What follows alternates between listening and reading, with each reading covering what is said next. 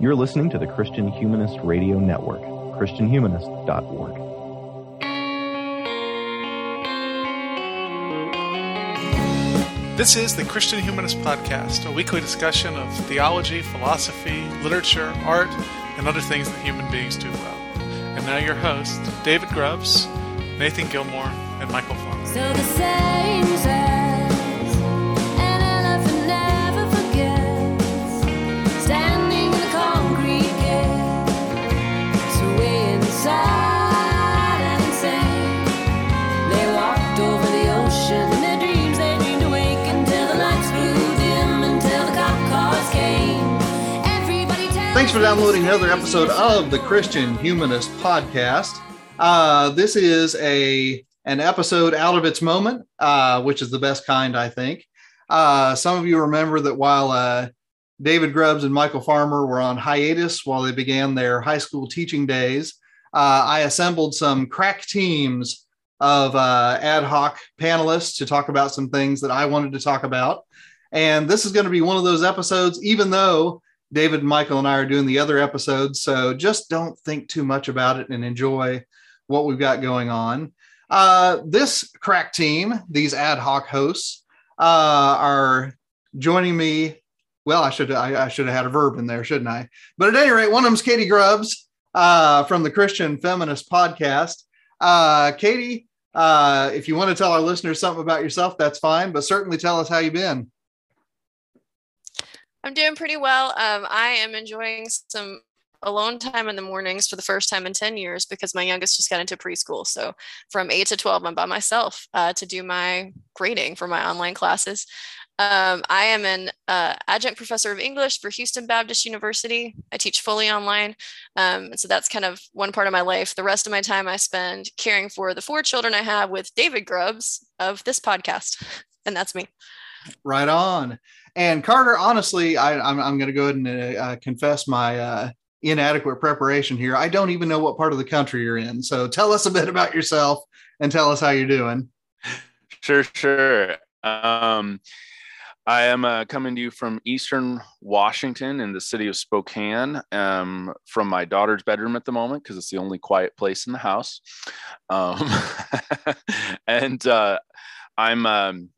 I was a teacher for some years, but now I've planted a church. I'm an Anglican priest out here in Washington, planted a church a couple of years ago, and I'm bivocational. So when I'm not doing church work, I am swinging a hammer in carpentry, which has very little to do with the kinds of things we talk about on these podcasts.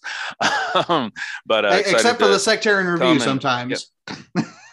Yes, indeed, which is why Danny has had me on a few times, I suspect. Very good, very good. But yeah, just sci-fi aficionado, and happy to be here. All right, sounds like a winner. Well, listeners, if you want to hear a really good conversation about The Expanse that brings in the novels and also offers some really insightful character examinations and also features a lot of people who are really in love with Amos, you can go back and listen to the Christian Feminist Podcast episode 156. I'm going to try not to duplicate much of what they said for the sake of the listeners with the good taste to listen to both. So our conversation in this episode is going to focus on the ways in which the series came to a close once Sci-Fi yielded production to Amazon Prime. So I'll go ahead and say a couple of things as warnings here first.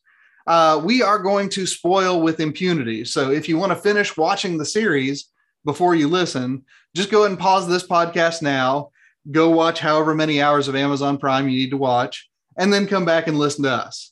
Second warning, I have not read the novels. So if either of my hosts go there, and both of you, by the way, are free to do so, I'm not going to be part of those conversations. So if I drop out, it's because we are talking about the novels. All right, so let's get started now. Carter, from the early seasons of this show, I've been enjoying the references to Don Quixote, which are not exactly subtle. And I've always enjoyed the thought that the Rocinante crew divided the roles. Holden and Nagata and Miller kind of shared the mantle of the Man of La Mancha, while Amos and Alex split the role of Sancho Panza. And if you think I'm wrong about that, just roll with me for one moment. before their last grand voyage together in the finale season, so in the penultimate season, both Alex and Amos return to their origins. And like Sancho Panza, they both discover that there's a price to pay for their life of adventure and for their journey with the idealistic knight. All right, so now, Carter, you can tell me my allegorizing is off target, but what are some interesting moments that you want to highlight when Alex returns to Mars and Amos to Baltimore? Sure, and it's an interesting way to approach it. And I mean, I don't think you're wrong, because it's Amos and Alex are definitely the realists of the of the crew. They don't seem to have any highfalutin ideas about what they're going to accomplish. They just seem to be there because they sort of admire and respect the ones who are idealistic, even if they think it's even if they don't fully buy it. But we definitely see that play out a bit, I think, when they go home. So Amos in particular, I think it was fascinating that we got to go back and see his sort of criminal, seedy underworld background, how he has to he has to survive after the asteroid attacks, but I think it's what was much more interesting is when he's trying to do that with his former criminal friends, and particularly when they go to the island. So they go to this rich people island, this place for the uber wealthy, and because they're trying to find a rocket ship to get to get up to the moon. And there was this really interesting human dynamic there, because Peaches, as he calls her, one of the Mao daughters, is there, and she has to be the moral guide for Amos, because his realism just makes it almost makes him want to go straight back into that underworld mode, where if people get in the way, he'll just kill them. If people are like, there's some people who ask for help and he's like, well, not my problem. And she goes, well, no, we actually do need to help these people. So it's mostly interesting to me as character moments for Amos, because you start, I think, to see him gaining more of a moral sensibility or a moral worldview himself, because he's seeing the contrast between the people of his past and the people of his present and what they're telling him to do. So it was that was a moment that stood out to me from the Amos storyline in on Earth. Before I talk about Alex, does anyone want to add something to that? Katie, do you want to jump in there? It's interesting. Yeah, I do think it's interesting, because Amos is always a person on the show who seems to get his moral code from other people. It's external. So when we first meet him, he's, super, super bonded with Naomi, and she seems to be giving him his direction and his kind of she's his moral compass. And then at a certain point, to me, he seems to shift that to Holden. And then he goes down to Earth, and you're right, Carter. I think then he kind of shifts again, and because she's the person he's with, the person he's in his closest relationship at that time, Clarissa becomes kind of his moral compass. But it's also really interesting to me as a development, because she's only able to be that for him because he has very deliberately liberated her, right? He redeemed her in a sense, like not in the spiritual sense, but like he got her out of her punishment that she was suffering, that she, for the crimes that she committed. So he kind of liberates her and saves her. And then she kind of, what she does for him is she begins to soften him in that way, and kind of try to help him see the points of view of other people. Though we also see that she can also kill.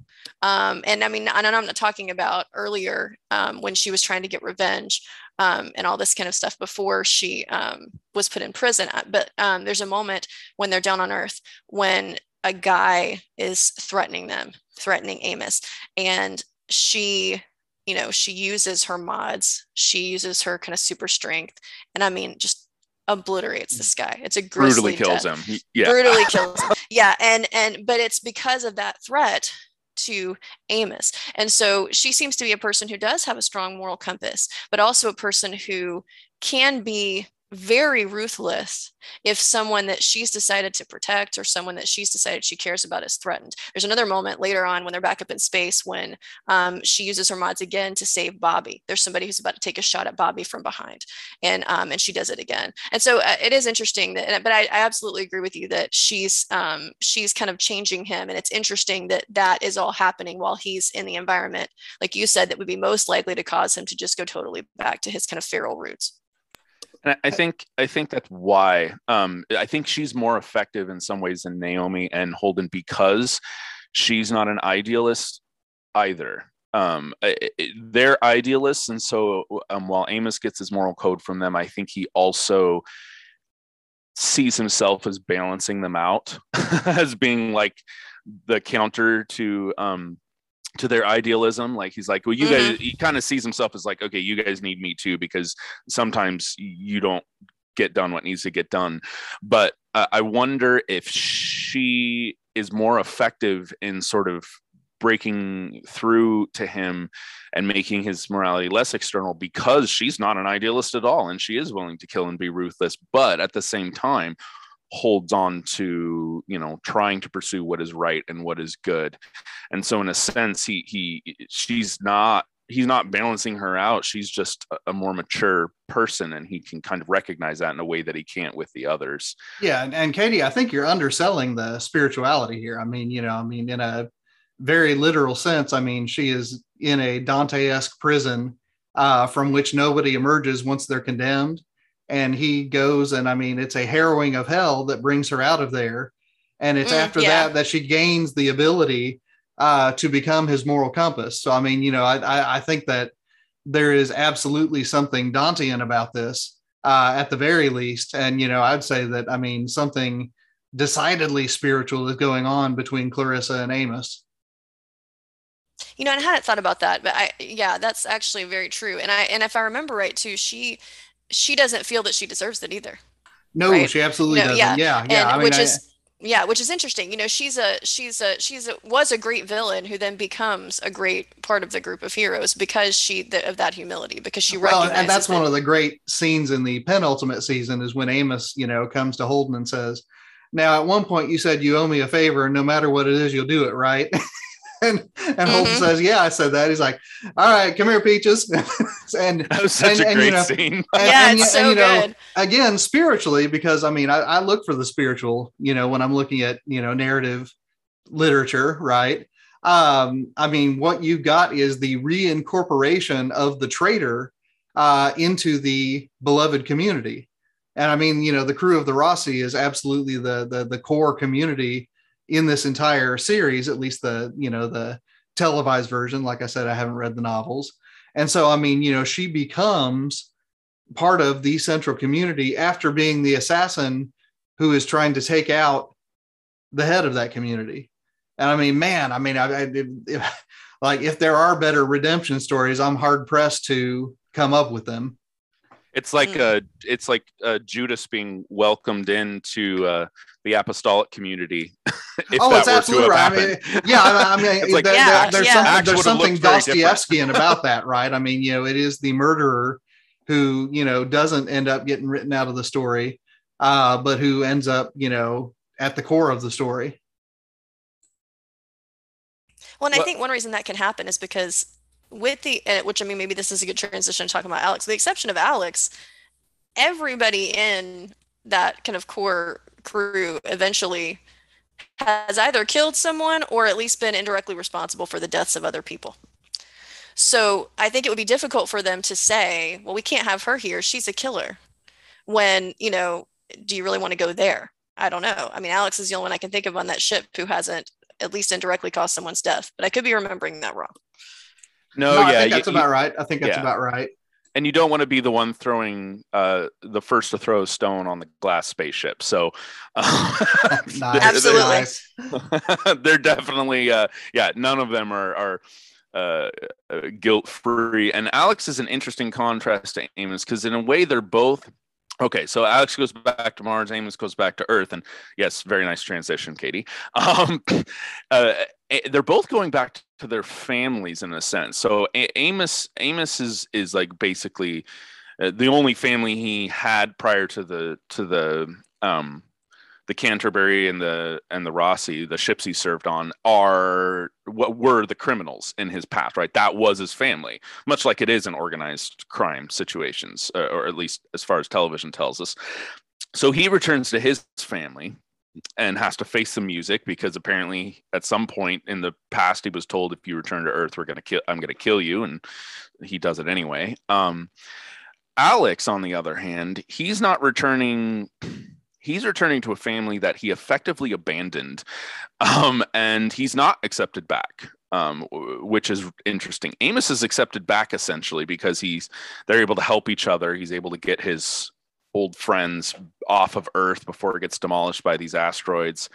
But Alex does not get a warm welcome. He wants to go back to see his wife and his son, but he is left so long ago and been gone for so long, apparently not really even contacting them that often, that his wife, rightly so, tells him, no, you don't get to come back when you want. And I think this is really interesting because in a lot of adventuring stories, science fiction or fantasy stories, this is the part we never see, right? People go off adventuring, they defeat the big bad evil guys, as we say in the D&D community. They accomplish all these great things. What we never see is when they go back home and you realize, oh, someone actually pays the cost for them going out and doing all of this and being out there in space and having adventures. Like that's a young man's game in a certain sense. But the problem is that it's not always, and there's a cost. There's a cost to these things. And I think that's a really fascinating, it really forces both Amos and Alex back to their found family, the Rocinante, but for different reasons. Amos sees that, of course, that his old family's not really what he wants to be a part of anymore. But for Alex, he really doesn't have much there besides drummer. And I think one of the most interesting parts, and then I'll finish up here with Alex back on Mars, is when he's trying to party with drummer after his wife gives him the boot. He tries to get have fun with drummer. They go to this country westerny bar or something, which does not make me want to live on future Mars. But Carter, do you mean Bobby? Bobby, I'm sorry, not no, Drummer. that's okay. She's totally. Draper. It's very similar. Yeah, Bobby Draper. Yeah, that was my bad. Sorry about that. No, that's okay. Don't worry about it. Thank you for the correction. Not drummer doesn't party with anyone. Definitely not. Drummer parties with a bottle of whiskey by herself in a room. But yeah, so that moment with Bobby where he's like he's basically trying to force himself to be happy, trying to force himself to have this superficial sort of joyousness, and she just sees right through it and cuts right through it. She's like, she tells him he's full of crap essentially, and walks out of the bar because he's just unable to face the reality of what he's failed to do and the consequences of it, which is a really powerful moment. Yeah, and honestly, I mean, Alex has been my Sancho Panza figure for most of the time I've been watching the show, precisely because, I mean, that's one of those details that Cervantes writes in there, is that Sancho leaves a wife and children to go adventuring with Don Quixote. So, I mean, that parallel struck me immediately. And of course, then, when it was his impulse to call the spaceship the Rocinante, I said, oh, okay, so we really are doing Don Quixote here. I really like that too, because he's not depicted as a guy who of necessity has left his wife and child to, do some grand adventure that's going to save all the universe. Though things like that happen in the story. But when we meet him, he's already been away from his family for years purely because he enjoys the work. It's Right, not right. this is not he's not I mean, he is a soldier, but he's not the kind of deployed soldier that, you know, where he hates every minute away from his family. Right. He's come home before and left again. This is a terrible analogy, and I'm sorry to anybody who doesn't parent preschoolers, but he actually makes me think of Danny the dog's dad on Peppa Pig. who is a sailor, and he's been gone for years, sailing the seven seas, and he comes home and says, I'm done traveling, I'm going to stay home with my wife and kids. And then every time you see him after that, he's sad, which is actually kind of dark for a preschool children's series. Like, it's played for laughs, but that's Alex. He doesn't actually want to be home. And so yeah, it totally makes sense that when he tries to return, that his family doesn't want him. And I really like that they didn't give you any closure for that. There's no reconciliation. He just has to live with it, the consequences. Well, they also totally Downton Abbey'd him at the end of the penultimate season. Sure. For really good reasons. For really good reasons that had nothing to do with plot. Yes. Right, and right. I mean, and they give you, and I mean, he gets this kind of, he gets a little bit of redemption that he goes out saving somebody else. Right. He doesn't get a kind of redemption arc with his own family relationships, but the way that they killed him off enabled a different character in the core group of characters to survive. So, okay. But yeah, that country western bar scene is so hard to watch. But it was such a well-written scene. Indeed. Well, Katie, you're one of the best I know at examining literary characters and their screen actors. So I want to tee you up and just let you go to town on Marco Inaros. So for me, this character is a right-wing villain fantasy of the unthinking and amoral terrorist. And Kean Alexander's performance is Kenneth Branagh on amphetamines doing his best Jar Jar Binks imitation. But I have a hunch there's more to here than what I'm seeing. So educate me on Marco Inaros, will you? Well, I'm going to say right now, I also have not read the books. So this is just TV Marco that I'm going to talk about. To me, he is probably the least likable character in the last 3 seasons. I do think that your description of him is warranted. I do think there is a little bit of depth to be found. If we're talking about, you were talking about Don Quixote, if we're talking about consistent references, the key references with him are Alexander the Great references. Yeah. His ship is called the Pella. And he has the hair. He has the Alexander the Great hair. He does. Yeah, he does. I didn't even think about that. There's also a season 5, and please believe that I did not necessarily notice these the first time around. I made sure that I researched him well before we talked about this. But there's also a season 5 episode called Gaugamela, where about a historical, that's the name of a historical battle where Alexander the Great triumphed against the odds. And so there's all these kind of references. And there's 2 or 3 different ways you can take him. You could see him as a kind of Trumpian figure who's just all about the adulation and wants people to think that he's amazing. But I don't think that's exactly right. Because there are times when he does things that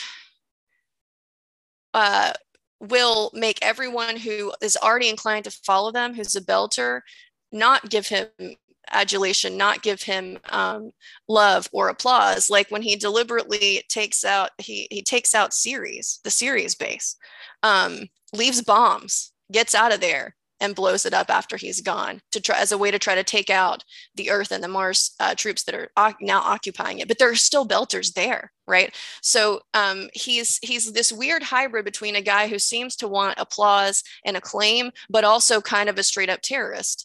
And another way I would describe him is that to me, he's a narcissist masquerading as a revolutionary.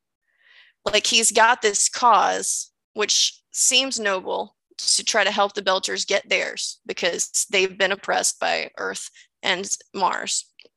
And that's kind of his.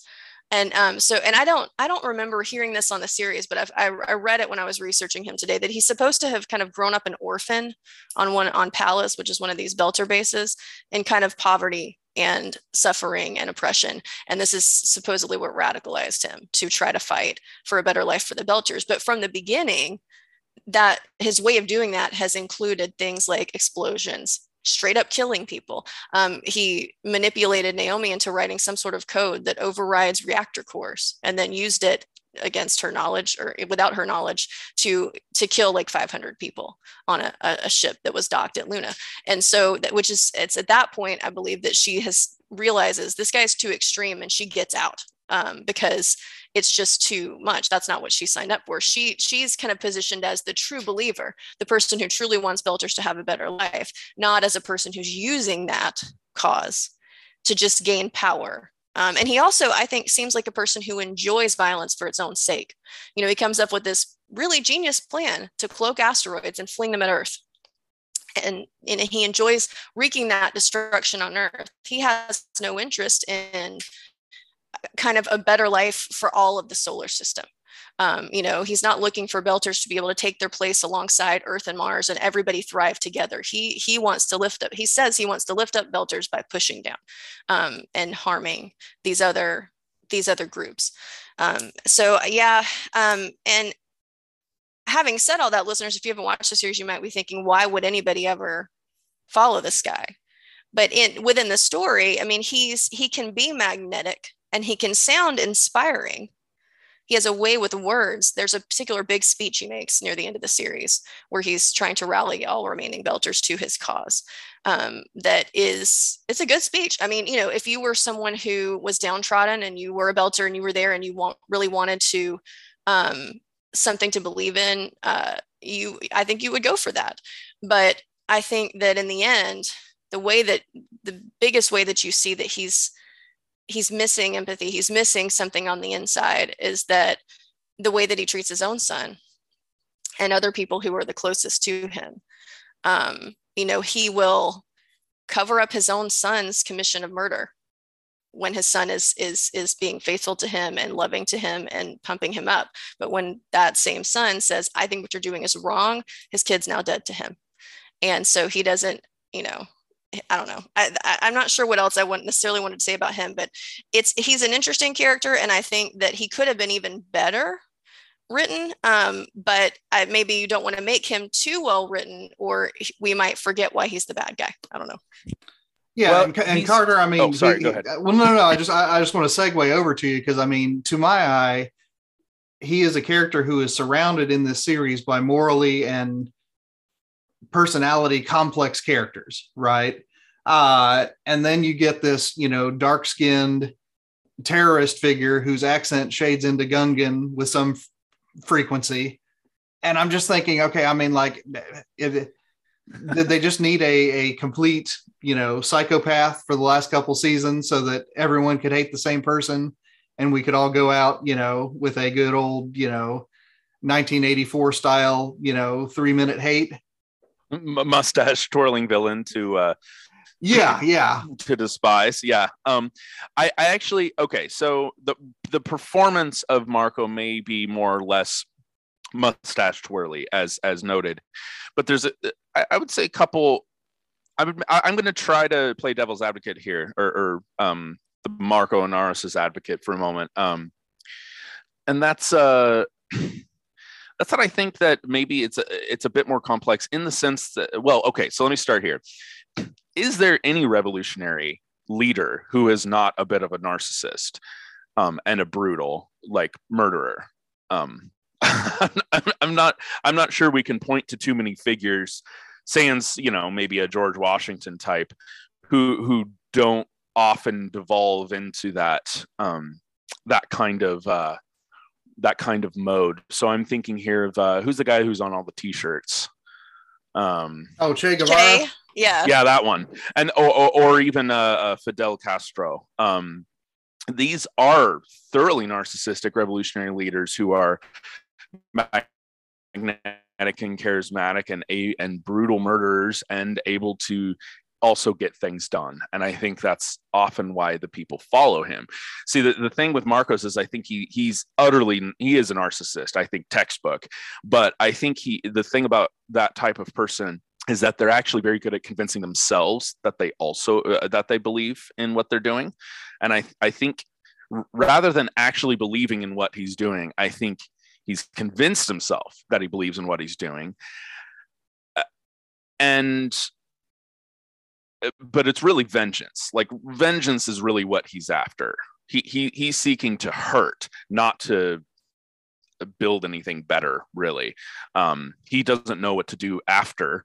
And in fact, I think in a very, I've been I've been reading a biography of Napoleon, and I think Marco it would be an interesting person to place alongside as a character study. He's the kind of person who wants to tear the system down and effectively put himself on the top of the new system. He's not looking for a democratic belter society. He's looking to be the dictator, much like a Castro or Saddam Hussein or what have you. And so yeah, I think he's a bit more complex than your typical mustache twirling villain. Even though the performance wise, he can come off, I think, a little too blunt. Maybe that's the writing, maybe that's the performance. I'm not sure. But I do think there's a little bit more complexity there that makes him interesting. And let it also be said that all revolutions are bloody and bad. And we see people on the different sorts of spectrums that want freedom for the belt. You know, we have Naomi, we have Drummer, and we have Marco. And while Drummer and Naomi may, they stop at a certain point, right? They stop at a certain point morally. Marco might be the Nietzsche who is telling them, if you actually want this, then here's what you have to do. If you want to be, if you want to be the self-determining overman, or you've got to let go. You got to go beyond good and evil, and they're not willing to do that. But that again makes him maybe the more honest one. What do you think? I love the idea that he's convinced himself that he believes it. I think because that makes perfect sense to me. I think the way that the actor plays the role, he maybe does a good job with that. I hadn't thought about that before, but because it's you don't necessarily see him kind of give the impassioned speech and then just kind of switch off. Like, okay, that's done. Can go back to being totally selfish, or whatever. Like I could see where he maybe has even convinced himself. And I like your idea too of the spectrum of what they're willing to do for the cause. And you could see that too in conversations that Drummer has with Naomi, very heated arguments about Drummer being disturbed by how much Naomi seems to have, to her view, gone over to the side of Earth and Mars, and away from the Belter cause. So I like that a lot. Fair enough. Well, Carter, I want you to talk about another feature that, again, this is turning into my Expanse therapy session, and you two are helping me process it. But I had to read around online and listen to the Christian Feminist podcast before I could figure out what in the world was going on with the resurrection dogs on Laconia.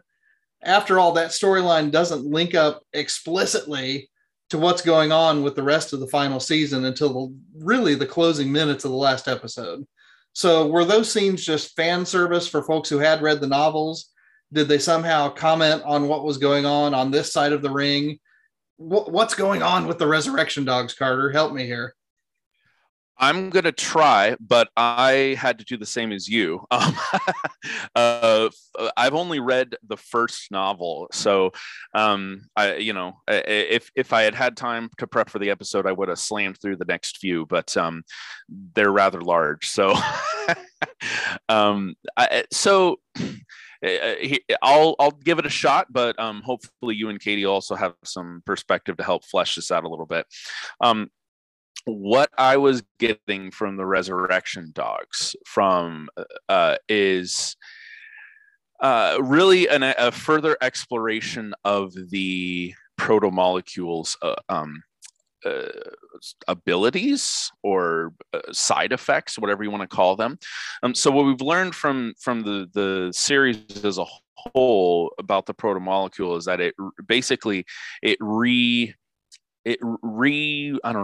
formats people's genetic structure. It sort of becomes a hybrid with whatever it touches, right? Whatever it touches, wherever, it bonds to it and then transforms that thing into something new, right? We've seen it with the military grade hybrids.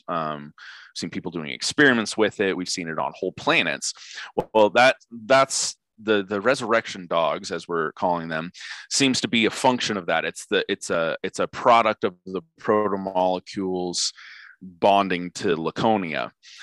It's created this hybrid creature that then is able to pass the protomolecule on to others, which so we see it, resurrect a bird, and we see the daughter, whose name escapes me, wanting to use it to resurrect her little brother.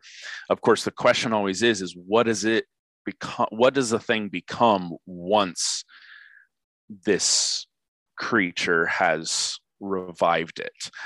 So like, what is her brother going to be? Is he going to still be human, or is he going to become something else, something different as a result of this?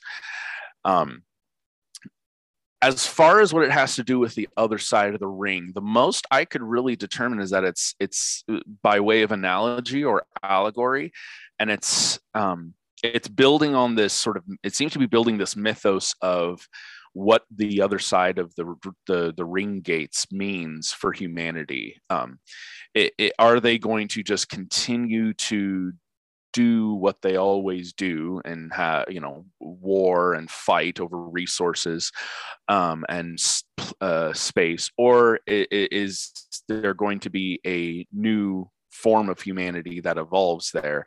And the resurrection dogs seemed, at least to me, seemed to be pointing to like a new direction for humans, but I'm afraid I get a little bit more muddled going any further than that. So what else is there to say about these fun- Katie, run with it. I think it is about the future. And I also, and this never occurred to me until we were talking about this today, I think including that is also a way of showing us that even though we're caught up in this super intense narrative of the battle between the Free Navy and Earth and Mars, and that everything feels like it's in the balance, that it's reminding us that it's a much, much, much bigger universe that now is much, much more accessible because of all these ring gates. And so even though that story, this huge story we've been following for all these seasons, is a big deal, that because of the protomolecule, because of the ring gates, that it's not the only story in town, that there are infinitely other things that could be happening that could be of just as much moment as what we've been watching about the characters we love so much for so long, which is why they make a point of showing us this scene that includes no one we know and that feels completely random. And I think that's good. It's just, it's reminding us that there's a larger universe out there. And it's building on the science fiction idea, I think, that is really interesting. There's certain stories that that posit that rather than humans going to other worlds and then sort of dominating those worlds and forcing and adapting those worlds to suit our purposes, what might or could happen is that humans are changed in order to fit their environment, right? That we are the ones who have to adapt and become different in order to fit into a new type of place, a new type of space. And I think that's part of what it's pointing to as well, is it's the new versus the old. You've got the same old war going on right back in Earth's solar system.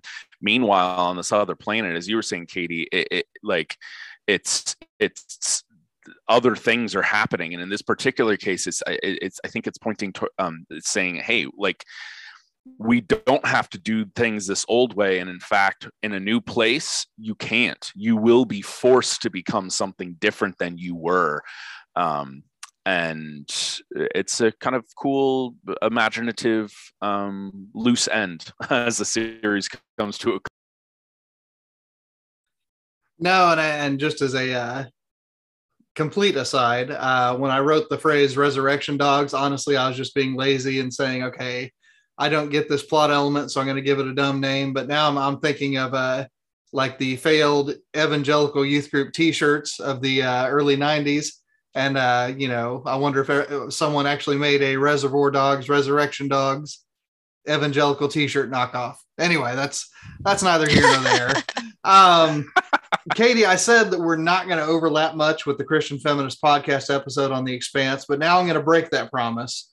because I want to hear your take on one of the big movements within the Amazon series. Once it moves away from sci-fi, once Amazon takes it over, several times on the Christian Feminist podcast episode, people said that the central theme of the series is that humanity has to abandon tribalism and learn to live as one big solar system spanning human tribe.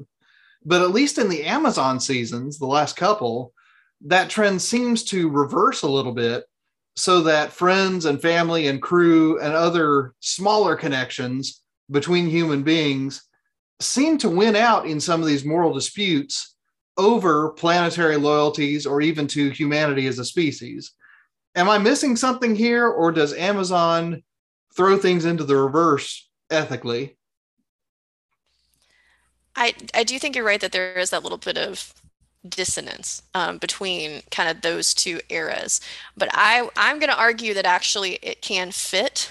And you do see moments like that. To me, the most obvious moment that points that up to me in the last season is when they have an opportunity to take out Marco's ship, just obliterate it, which would essentially end the war between the Free Navy and Earth and Mars, thus benefiting Belters and Mars and Earth, the entire human community, right?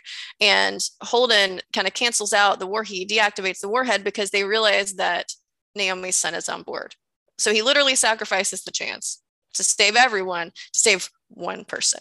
It makes me think of the whole discussion in the Infinity War movies about how the Vision realizes, hey, if you just destroy this gem that's keeping me, quote, alive, then we could defeat Thanos. And Captain America doesn't want to do it because he's like, we shouldn't trade one person for everybody. It's like that kind of classic trope.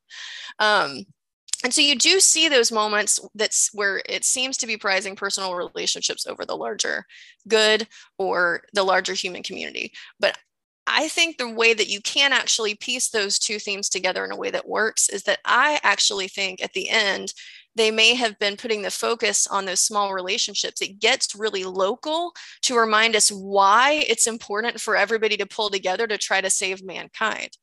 Because, in the earlier seasons, you've got this widening universe and this proto-molecules, this threat that everybody's going to have to be in together to defeat, right? We're all versions of human, right? Like, we're very different. Belters born in space can't even handle gravity, but they are descended from people from Earth, as are the people from Mars. So it's a bunch of people who were all human versus the protomolecule, which is completely alien. Near the end of the series, now you've got these gates, these ring gates, so people could be getting out, into the far reaches of the universe. And so to some degree, all of humankind is beginning to pull apart. And because they've been so ugly to each other, there's been all this fighting between these three factions, Earth, Mars, and the Belt. We might then, as viewers, begin to ask, okay, but why should we all band together? Why should we all keep trying to save this? This seems terrible. Why should we try to unify? And I think that then when the answer to that is because humans matter and are valuable to each other. And so then you get this super intense small focus on individual relationships between two people or three people, or, in Naomi's case, like the love of a mother for her son. And that really tight focus to me is a way of reminding the viewer who's been with the series for however many, 6, 7 seasons. This is why we've been trying to get everybody to band together and, defeat the protomolecule or just stop fighting amongst themselves. It's because of relationships like this. That's why any of this even matters. That's kind of how I see it. But what do you guys think? Take it away, Carter. No, I don't really. I think I have much to add to what you said there, Katie. That was good. I do have some more to say about the ring gates, but I think that's coming up here where we're kind of transitioning to that. So yeah, it is. And I guess what I would just kind of rejoin, Katie, is that, it seems like the monsters in the early seasons are the ones who would put their ambitions and their personal connections above the larger good. And it seems like, especially in the scene that you just narrated, to be sure, but also then, when Amos, redeems Clarissa, when, you have these moments where, characters choose very close relationships over, sort of much larger scale, sometimes solar system scale, sometimes human species scale, connections, their humanity shows through because they will choose the local over the global. And, it seems like, for all of my loathing for, Marco Inaros, his intelligibility as a villain comes precisely from the fact that none of his personal connections mean anything whenever they get set next to, his vision of himself as the savior of the entire belt. So I can see your point. I also still really feel like it got thrown into reverse those last two seasons. That's a valid viewpoint, and I think you could definitely take it that way. And particularly when it doesn't necessarily have to have made it better or worse, but just really it does have a different feel at the end. Oh yeah. No. I'm not trying to say that it became inferior. I'm not trying to say it became superior. I am saying, something changed radically as far as the ethical. What do I want to call it? I'd be interested to know the ethical scope of the show. Yeah, go ahead. Sorry. Well, but because it came from books, and because you have book writers who are very, very tied in closely with the show, I feel like that'd be a question I would want to ask them, right? Because if it was a transition that was happening, that kind of abrupt transition in that ethical focus, presumably that happened with their blessing. So what does that mean, right? Like, I don't know. But on a, okay, so I don't want to be too Alex Jones tinfoil hat here, but if corporate overlord Bezos is now bankrolling the show, it shouldn't be terribly surprising, I guess, that the earlier moral tenor of the show, which was very much focused on critiquing exactly that kind of corporate overlord and powerful person, shifts as the show goes on. Am I wrong there? Am I again tinfoil hatting that? I don't know. How directly would he have been involved in this one production? I don't know, but he's a fan of the show, and that's the only reason it got saved in the first place. Okay, fair enough. So I don't know. I didn't know that production history. So yeah. And like I said, and I hope I didn't come across as saying that, it's somehow betraying itself or anything like that. Oh, I think it's a fascinating shift, but I think it's definitely a shift. Absolutely. So, yeah. All right, Carter. So I'm going to let you talk about The Ring here. Because for all of its importance in the seasons leading up to the 6-episode finale season, in those final episodes, it becomes, in my view, little more than a MacGuffin. So everyone wants to get there first.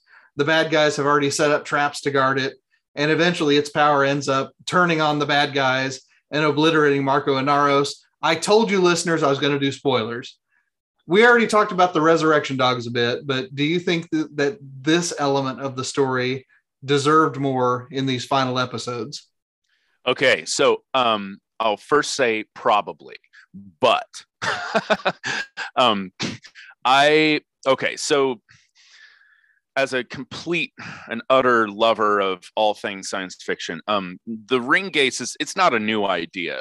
This kind of idea has popped up well before the Expanse series was created. This idea of either a wormhole or a series of wormholes, or even the idea of a network of basically wormhole creating gates that can transport ships across the universe.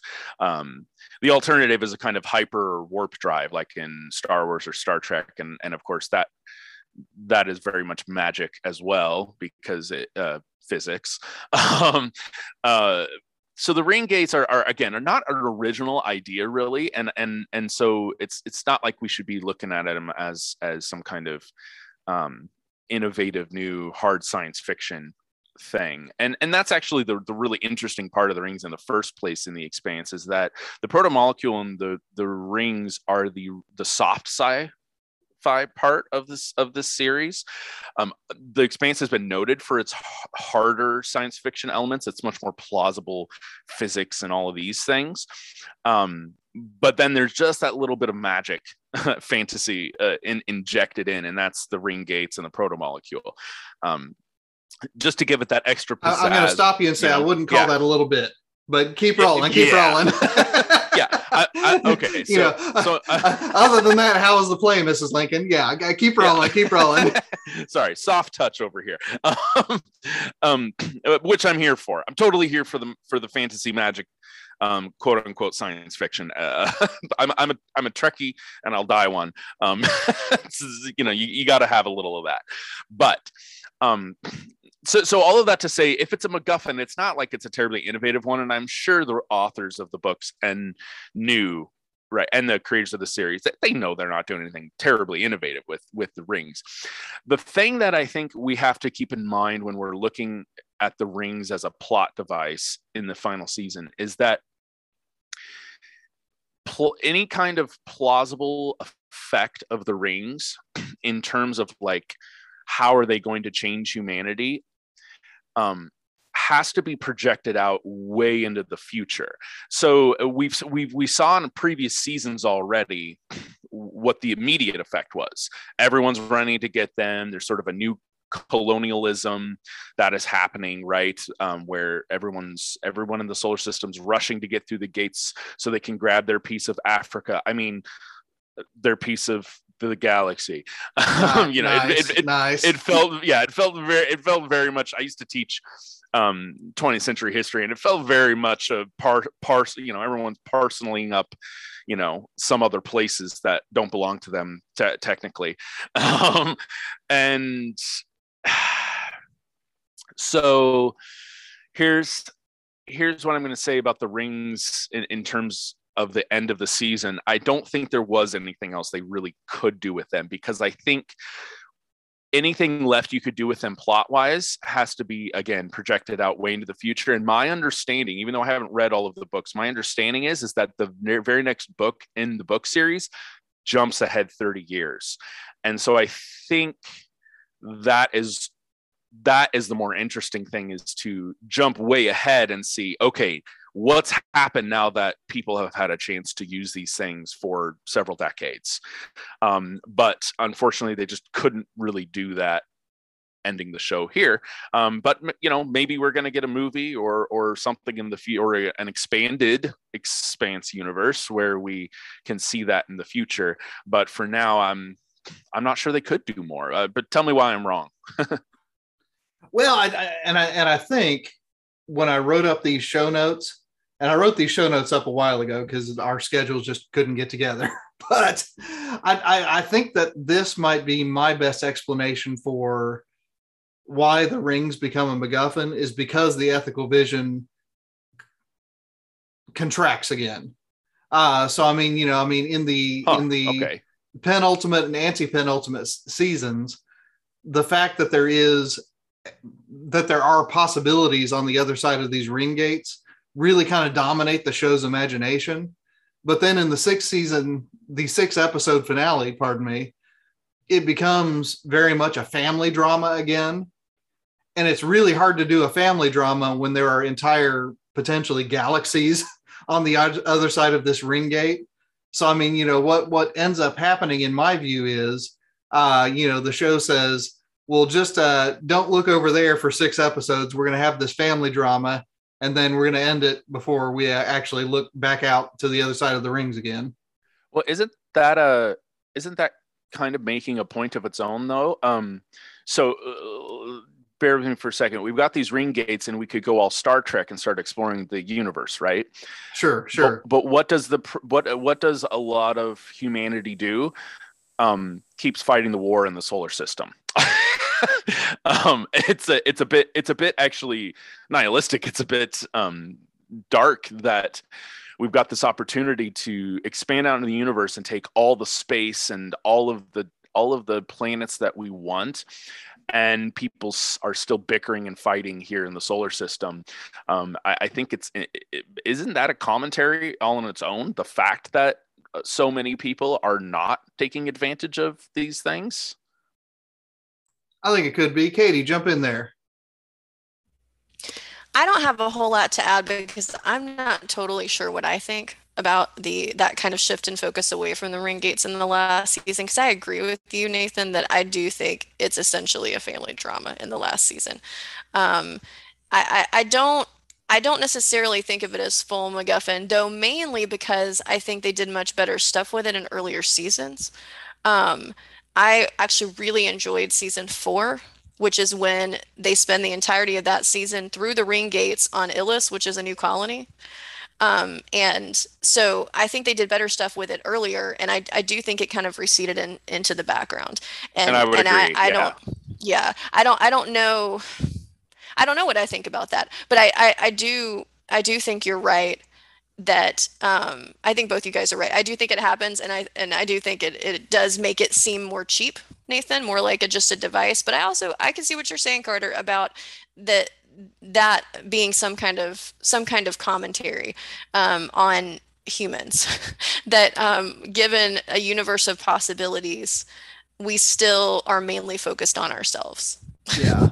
And I think that's also a good commentary. I think that's something we need to remember. Well, and just to return to my irritation with Marco Inaros one time, and I realize that has dominated this episode, and I apologize for that.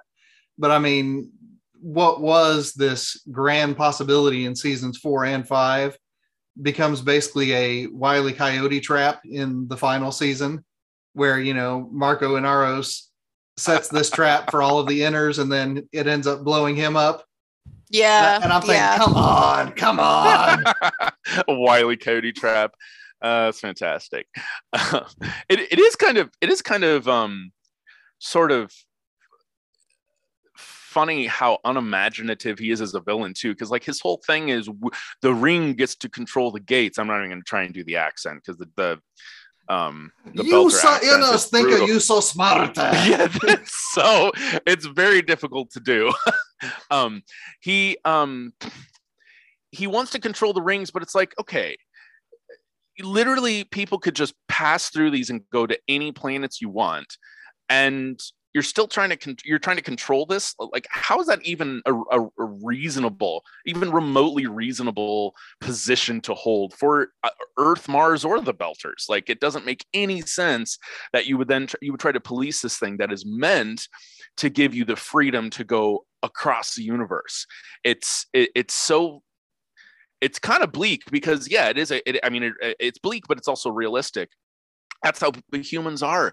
It's like someone saying, well, our one country gets to control all the oceans. No one else gets to use the oceans without our say so. And we do that, and it's absurd. Okay, soapbox, I'll step down now. Very good, very good. Well, guys, I'm looking at the time, and we probably need to start wrapping up. So here we are at the end of the Christian Humanist Radio Network's second episode talking about the Expanse, and the second episode on the Expanse featuring Katie Grubbs. But the territory that we still haven't even touched is still, wait for it, expensive. Now, I've waited a long time to make that joke, and it's a very bad one. But nonetheless, let's go around the horn here at the end. Katie, what is the big question, the big important character, or anything else that we could probably do an entire episode on still? And once you have talked about that for a little bit, pass it along to Carter. Okay.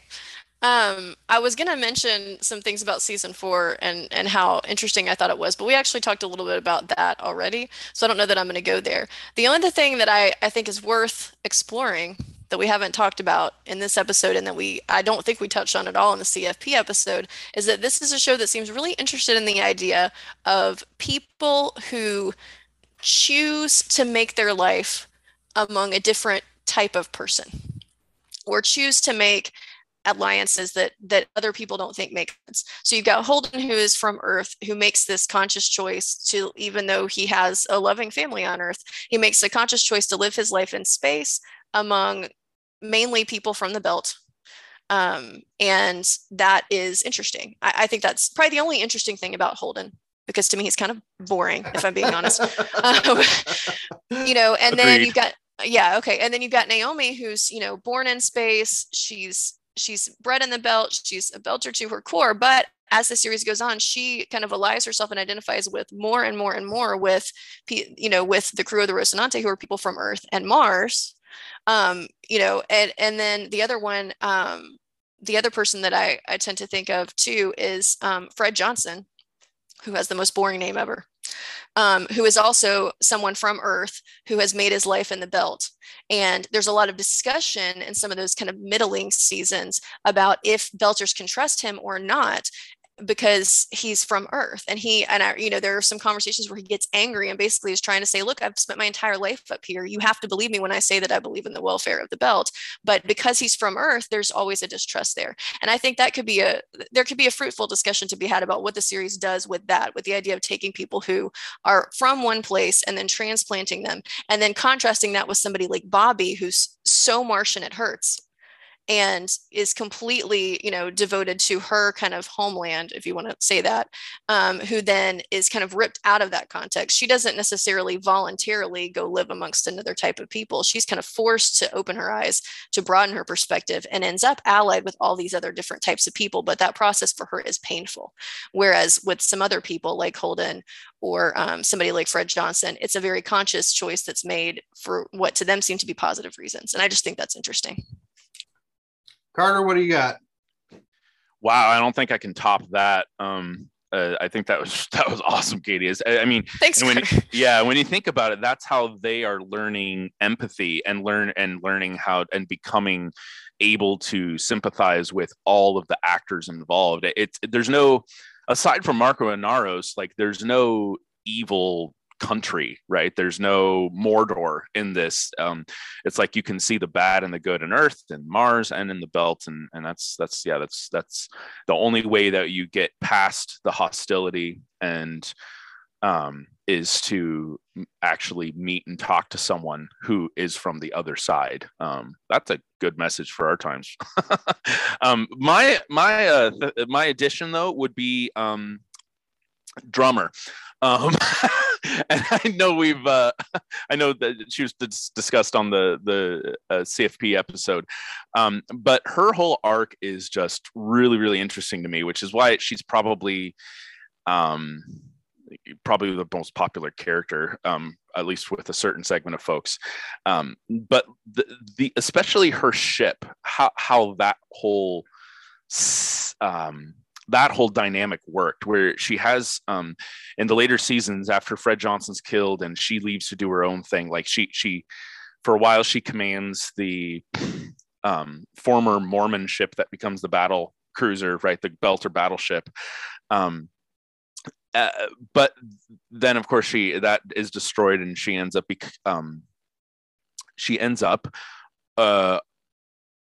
just going and being a pirate or a salvager essentially with this group of people, and they form this kind of weird it's like a weird polyamorous family kind of on a ship of just Belters. But this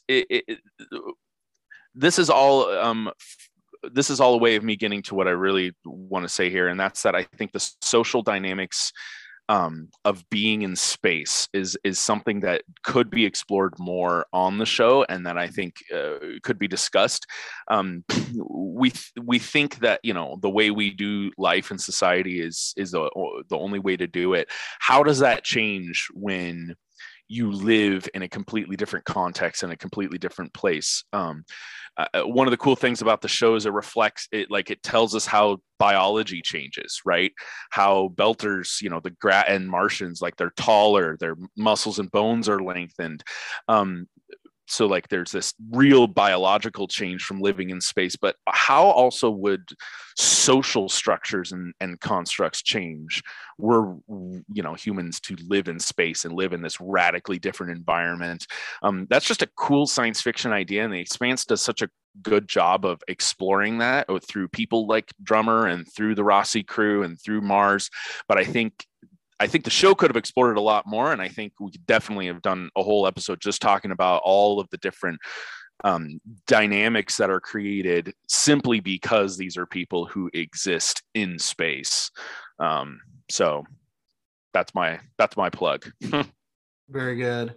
And for me, it is the question of human identity that fascinates me about this series. I think that we have talked about, and the series explores pretty nicely, planetary identities and criminal identities and political identities and gender identities.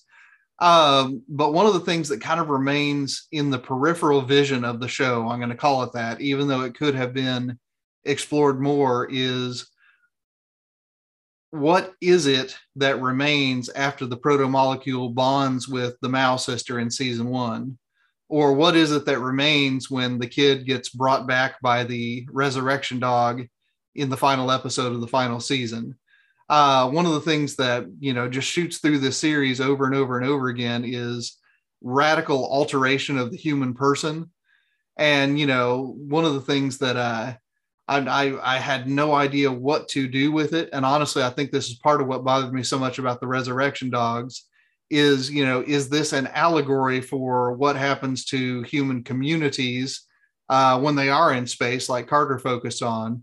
Or, is this more of an existential horror story in which, you basically have, something akin to space zombies that, the whatever it is that we're going to call human identity gets replaced by something else when, we call it the proto-molecule, but presumably it has some name of its own from wherever it is that it comes from. Is this just a part of normal life out there beyond the ring? Or was this a terror to other space civilizations as well? In other words, is the hang up on the continuation and the persistence of individual identity a blip in the imagination of this show? Or is it something that, no matter where you're from, it matters? And, obviously there are limits to what you can do with the TV show. There's limits to what you can do with the podcast. So listeners, I think that we've got at least 3 very interesting episodes that may or may never come to be. So right now, though, we are past the boundaries of an hour that will never more come to be. So I want to thank Katie and I want to thank Carter for jumping on with me today. Depending on when this show drops, the next thing you hear will either be Michael and David and me, or it won't. So logicians out there, you can work on that. Christian Humanist Podcast. You can find us at christianhumanist.org. You can go to our Facebook page. The network still does have a Twitter handle, although I don't know who has maintained it last, at CH Radio Network on Twitter. But this show is part of the Christian Humanist Radio Network. Our audio editor for this, our long-suffering audio editor today, is Michael Farmer. And in behalf of Carter Stepper, in behalf of Katie Grubbs, I'm Nathan Gilmour saying, let your sins be strong, let your faith be stronger.